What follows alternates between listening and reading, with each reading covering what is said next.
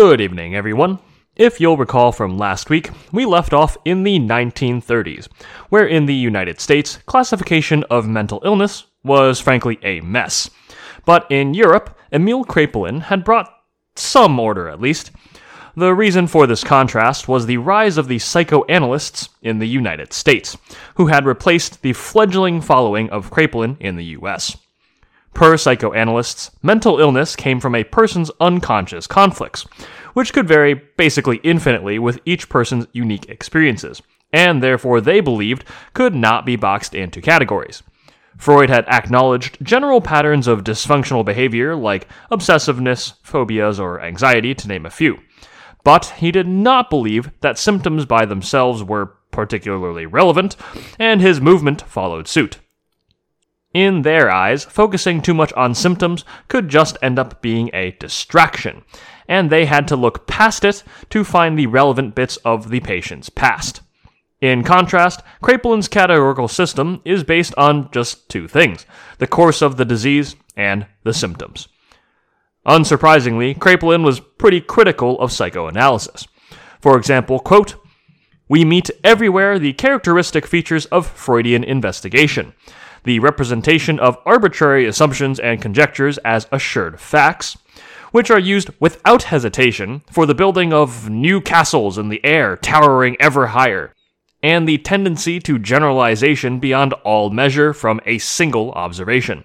As I am more accustomed to walking upon the surer foundations of direct experience, my Philistine conscience of natural science stumbles at every step upon objections, uncertainties, and doubts, while Freud's disciples' soaring tower of imagination carries them over without difficulty."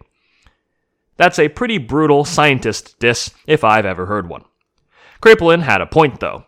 Classification can help with standardizing treatment and research on conditions, but they only really work if people agree on them. Even within the psychoanalysts, concepts and ideas varied heavily, making it so even if they were amenable to classification at all, it probably wouldn't have helped much. Freud originally believed that sex was the center of unconscious conflicts, which some of his followers stuck with.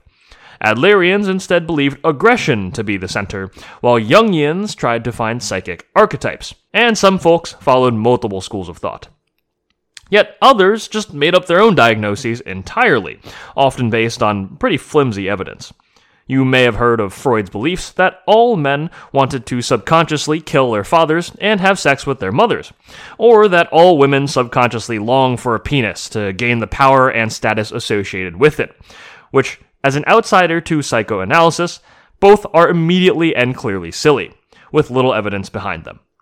More destructive was the labeling of homosexuality as a mental disorder, supposedly caused by a domineering mother as a child, which contributed to continued stigma and discrimination of homosexual people. These are just a few examples of when psychoanalysis, with its weak empirical evidence and lack of classification, was susceptible to mistakes and misuse. However, the lack of classification, while not seen as a problem by psychoanalysts, did pose a problem for someone, namely the United States military. When the United States started recruiting soldiers to fight in World War II, each recruit was evaluated by a doctor to figure out if he was fit to serve. Military officials noticed, though, that the rates of rejection varied a lot by region, which intuitively doesn't really make any sense. Why were there so many more viable soldiers in different parts of the country? The answer is there weren't. A lot of people were being turned away due to supposed mental illness. Because psychoanalysts were the dominating school of psychiatry in the country, definitions of mental illness were all over the place. In their documentation, psychiatrists had to write down the specific diagnosis that made a recruit ineligible, which many psychoanalyst psychiatrists were not really used to doing. Even those without psychoanalysis background didn't have a standard system in place, since Kraepelin's influence had never grown in the US. Some folks tried to use the Standard, which is the Manual of Mental Disorders we mentioned last week, but if you'll recall, that was designed specifically for use in mental asylums to gather statistics, and was definitely not made to be applied to the general public, and absolutely not meant as a guide for who is fit to go to war and who isn't. Some draft boards saw rejection rates as high as 40% among their volunteers, due heavily to supposed mental illnesses. For a military that was mobilizing in huge numbers for the largest war that had ever been seen, this was unacceptable. So, in 1941, the Army formed a committee headed by a former president of the American Psychiatric Association, which was told to put together some clearly defined diagnoses the Army could actually use to evaluate their recruits. 2 years later, in 1943, this new psychiatric classification system was released as a technical bulletin, which became known as the Medical 203, and was immediately put to use for evaluating both recruits and active soldiers. It contained about 60 disorders in total, in about 28 pages, detailing every known form of mental illness from minor to severe, a landmark of the time. But despite making history, psychiatrists of the time just didn't give a crap about the Medical 203.